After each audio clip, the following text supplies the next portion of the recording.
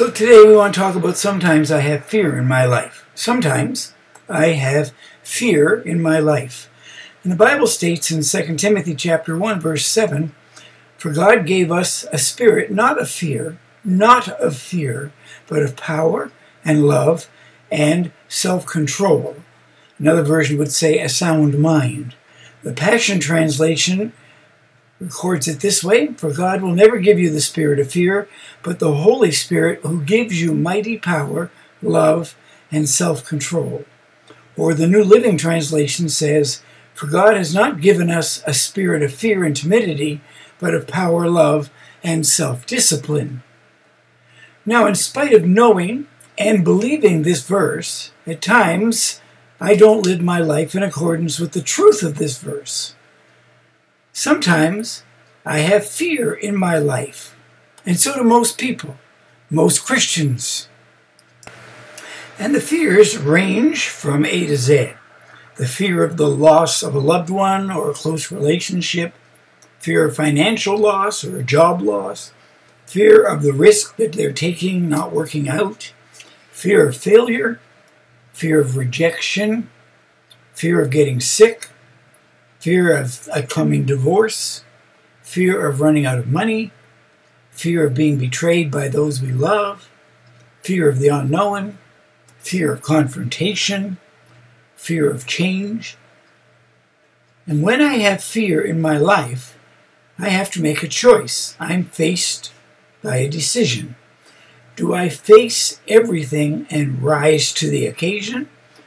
Or do I forget everything and run? In other words, do I fight or flight? Fear shows up under many different names: anxiety, dread, foreboding, apprehension, fright, consternation, panic, trepidation. And fear does not have to be rational or reasonable. In fact, most often fear in our lives is very irrational, even silly. We have fear of the dark, fear of the monster under the bed or in the closet, fear of heights, fear of spiders, fear of thunderstorms. Here's one for you: fear of shower curtains.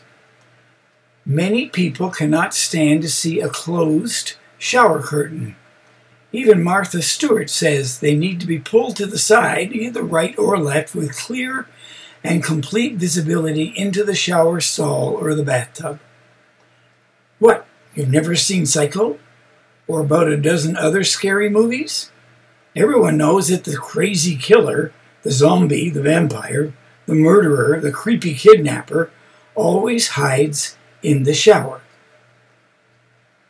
Fear is the opposite of courage. Fear is the opposite of feeling secure, of being and remaining calm. Fear is the opposite to inner comfortableness or inner peace. And fear is the opposite to things feeling like they are under your control. John Wesley, one of my heroes, back in the 1700s, said, "I have never known more than 15 minutes of anxiety or fear. When I feel fearful emotions overtaking me, I just close my eyes and thank God that He is still on the throne, reigning over everything. And I take comfort in His control over the affairs of my life." Here's what I know about fear. The more fear we allow into our lives, the more fear we tolerate, the more we will struggle to grow spiritually. Fear poisons us a little each day if we don't face it head on and nullify its power in our lives.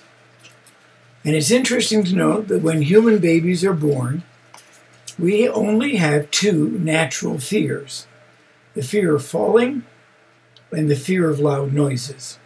And that means that all those other things we are afraid of, they are learned behaviors, learned fears. Fears that we have accumulated, most through experiences, some through negative experiences. Like a knapsack on our back that accumulates into a burden the size of a dumpster, our fears weigh us down and prevent us from traveling through life with speed and with grace. Now, most of our fears fall into 4 categories, the not-so-fantastic 4. Number 1, we have a fear of loss. Number 2, we have a fear of failure. Number 3, we have a fear of rejection. And number 4, we have a fear of the unknown. Let's look at those 4. Number 1, fear of loss. One of our basic human fears, the fear of loss, can take many forms.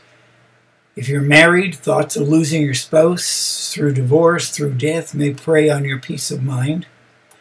Almost every parent I know has at some point dealt with the fear of losing a child, or at least the fear of something bad happening to one of their children.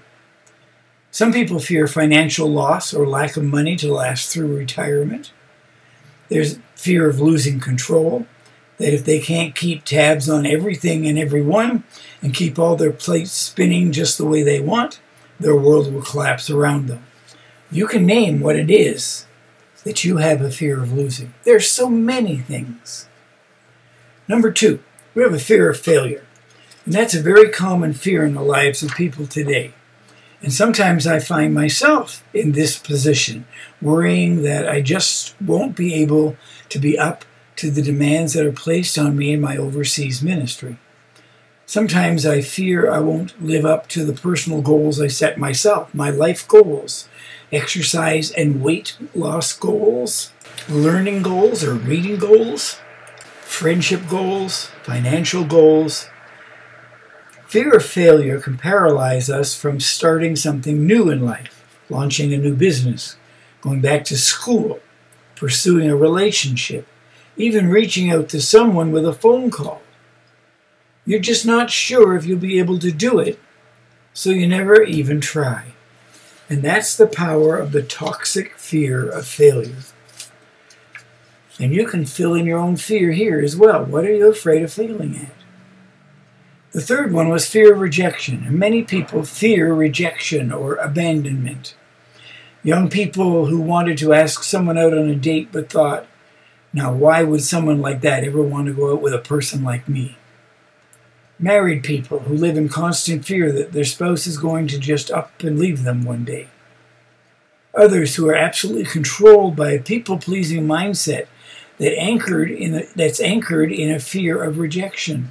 They want everybody to accept them, so they wonder, will she like this hairstyle? What will he think if I don't agree to the deal? I'd better go, or they won't like me. I don't want to upset anyone if I don't have to.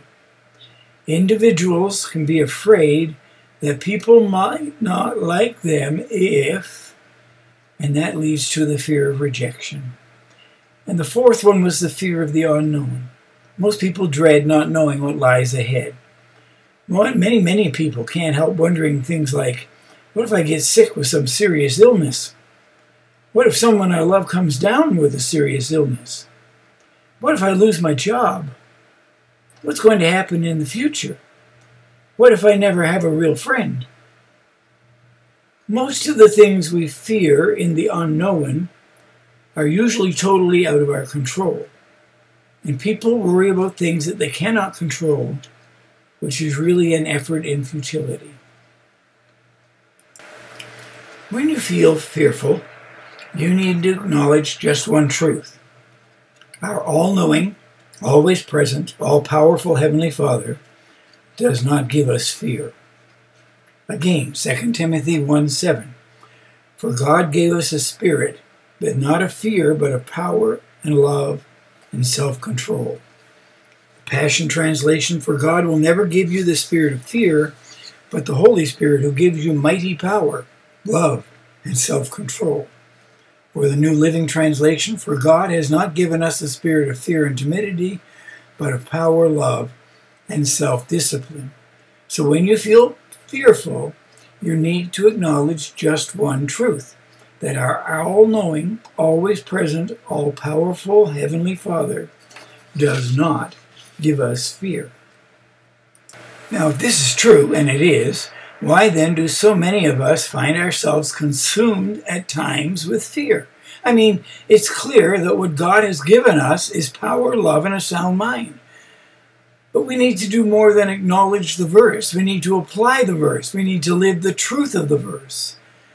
And if you're always worried, always anxious, always overwhelmed, living paralyzed, then you need to realize this important truth. Fear comes from our enemy. And he lobs smoke bombs at us constantly, each time hoping that we'll mistake it for a live grenade. So if your life is polluted by fear, it's time to clear the smoke and take a breath of fresh air. People often say that fear is the opposite of faith, and I respectfully disagree. Fear actually relies on faith. It's simply faith in the wrong things. Fear is placing your faith in what-ifs rather than in God is. Fear is allowing your imagination to wander down the long, dark alley of possibilities and get mugged every couple of steps. Fear is being taken hostage by all of our what-ifs instead of allowing God is to set you free. Now, there's a Bible character who really wrestled with all of this, and his name is Moses. In the Old Testament, when God first appeared to Moses, calling on him to deliver the Hebrew people out of slavery to the Egyptians, he chose to do so by talking from a burning bush. Now, that would probably get most people's attention. And yet, following this encounter, we see Moses immediately start playing the what-if game with God as fear sets in.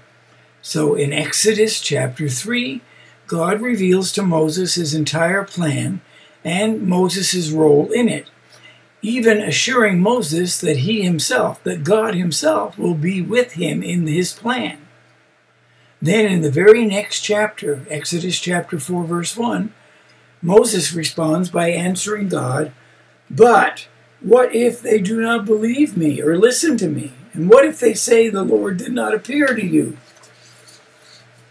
This is the same game most of us play, especially when God calls us because he wants us to use our lives to do something significant or special or difficult. The same game that most of us play when he asks us to do something we don't want to do, something we would find difficult to do, like forgive someone. Rather than considering that God knows what he's doing and trusting him, we immediately roll out a long list of what-ifs. Sounds good, Lord, but what if I can't do it? What if the economy drops? What if I lose my job? What if I get sick? What if they don't forgive me? What if my spouse cheats on me? What if my kids get hurt? What if we get in a car accident? What if I never get married? What if I do get married and it's to a jerk? What if we can't have kids? What if we have too many kids? What if our cat gets pregnant again? There are just so many bad things that could happen in life that fear can rule your life. And it seems to me like we spend a huge amount of time brainstorming a list of everything that could go wrong, will go wrong, might go wrong, instead of better using that same energy to ask God for steps we could take that will help us meaningfully get in on what he's doing.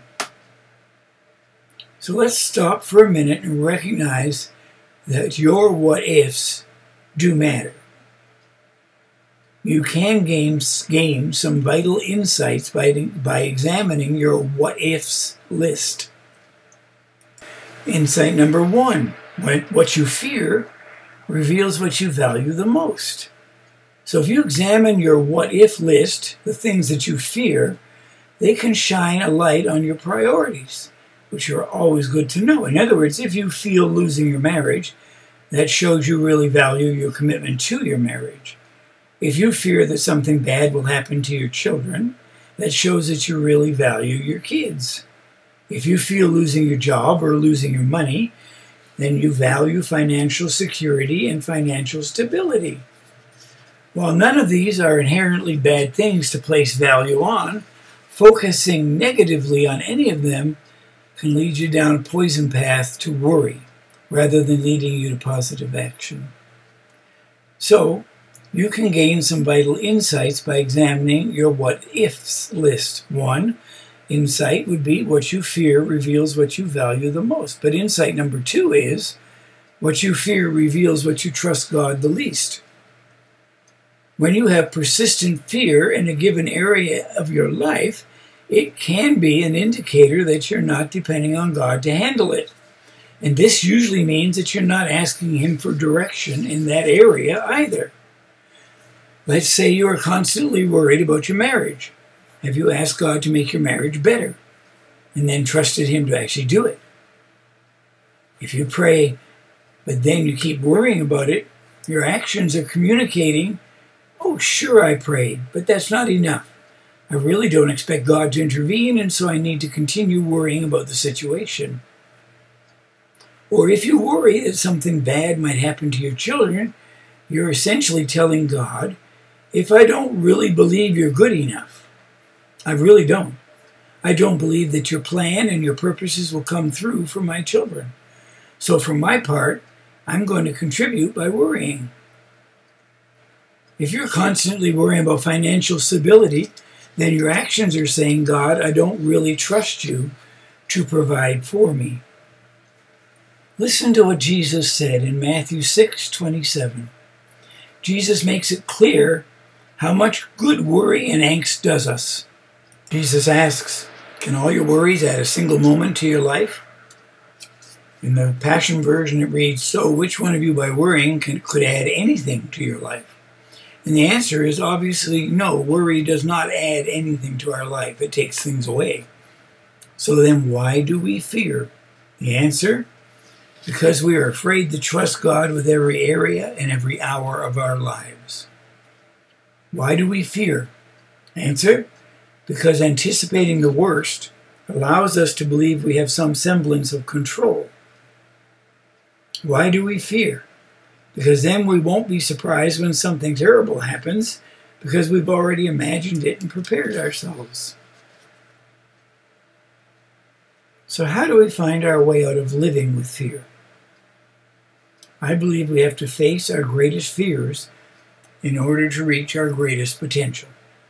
And the only way to do this is to actually allow God to lead you. So if you're struggling to trust God in some area of your life, thus living in fear, anxiety, there are a number of things you should do. Number 1, first you must identify what you are afraid of. You can't know where to start in dealing with an issue like anxiety and fear if you're still pretending it doesn't exist. So admit that you're living with fear, identify it clearly, because until you do, it will continue to be that elephant in the room, that huge dark cloud hovering over you that you're not willing to talk about. So do some name calling, check the label and see the brand of fear you're wearing.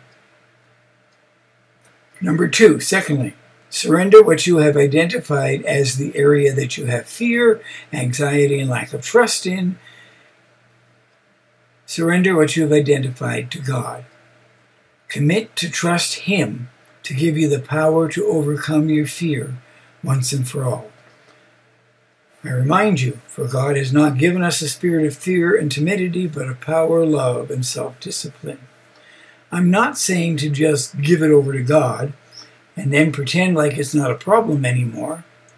What I'm saying is, give it over to God and allow God to give you the strength, the wisdom, and the courage to defeat your fear once and for all.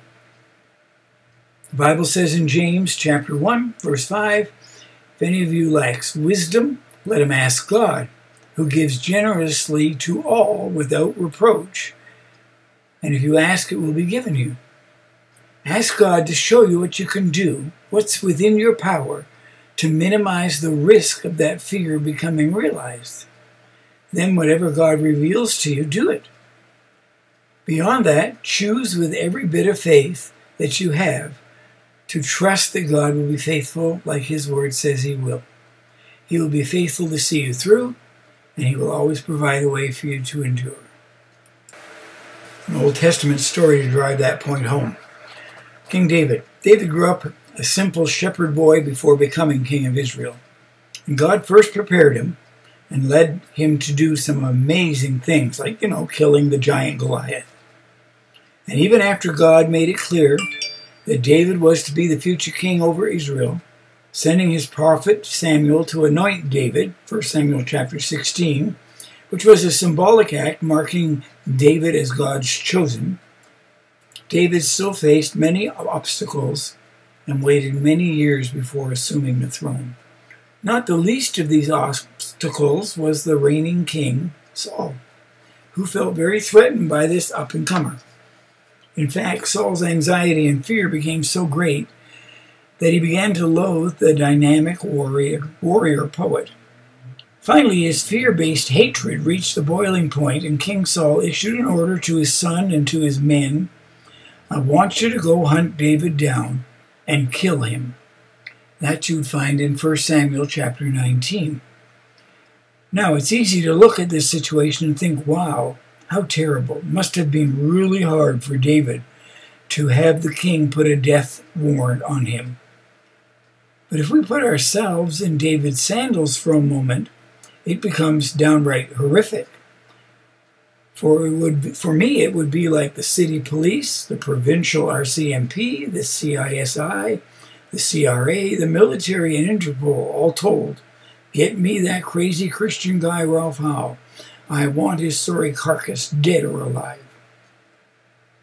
Now you understand why I still check behind my shower curtains. Wherever you live, imagine that the most powerful leader in your nation issued that command about you. Imagine that every force in the country is out scouring the countryside for you, interrogating your friends and family to find you, hot on your trail. You can't go to any public places. You're always looking over your shoulder. This nightmare was the reality of David's life. No matter where he went, he couldn't escape this knowledge that the most powerful man in Israel, the king, wanted him dead.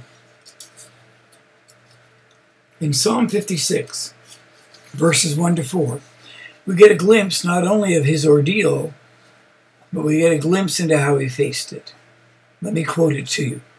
"My enemies are in hot pursuit. My adversaries pursue me all day long. In their pride, many are attacking me. When I am afraid, I put my trust in you, in God, whose word I praise. In God I trust and am not afraid. What can mere mortals do to me?" Let me read that to you again. "My enemies are in hot pursuit. My adversaries pursue me all day long. In their pride, many are attacking me. And when I am afraid, I put my trust in you. In God, whose word I praise. In God I trust and am not afraid. What can mere mortals do to me?" David clearly was overwhelmed and perhaps terrified. He just called it like it was, being honest with God. He was God's anointed, God's chosen, the future king. But that certainly didn't have any bearing on his circumstances at this point in time. He named his fears and admitted he was living in fear, living with fear. And that's the first step we are to take. Identify the fear. Number 2, surrender the fear to God and remain involved and responsible. Again, that's what David just did. And then number 3, choose to trust God in the midst of the fear. Just as David said, "But even though I'm afraid, I'm choosing to trust in you." And you need to say that, and you need to say it more than once. "I believe your word, God. I'm choosing to trust in you, God. Because of you, I'm choosing not to be afraid." So identify the fear, surrender the fear to God, but you remain involved and responsible. Just don't give it to God and walk away. Choose to trust God in the midst of the fear, as David did, and then refocus the problem, refocus the fear. Notice the last thing David said here in the passage. What can mere mortals do to me? Well, let's answer that question. They could have killed him. They could capture him and put him in prison for the rest of his life. They could have tortured him till he died. They could have made the rest of his life miserable. that could have kept him from his destiny to become king. So how was David able to overcome his fears? He refocuses his vision, his view of the problem. He shifted from his fear-fueled thoughts from the temporary, earthly point of view to an eternal perspective. By stepping back and viewing his fears from a more comprehensive, big-picture perspective, David could say, you know what? Even if my worst what-ifs come to pass, if I still choose to trust God, no one can do anything that hurts me eternally. Nothing. And suddenly his worst what-if paled in comparison with the goodness and faithfulness of God. So, final truth. In my experience, the farther away I get from God, the more the what-ifs of this world begin to pile on, trying to suffocate me with fear. But the closer I am to God, the closer I draw to God, the more I'm able to trust Him, and the less hold the things of this world, especially the fear, have on me. So seek Him and His wisdom at all times, in all places. Jeremiah 29:12 and 13 says, Then you will call upon me and come and pray to me, and I will hear you. You will seek me and find me when you seek me with all your heart. Psalm 34, verse 4, I sought the Lord. He answered me and delivered me from all my fears. So identify the fear, surrender the fear to God, but remain involved and responsible. Choose to trust God in the midst of the fear, and then refocus the problem, the fear, by getting the big picture, a kingdom perspective, an eternal perspective. God has not given you a spirit of fear. So if you are feeling afraid, that's not from God. Don't accept it. Don't give in to it. What God has given you is a spirit of power and of love and a sound mind. Seek Him. Fear not, for the Lord is truly with you.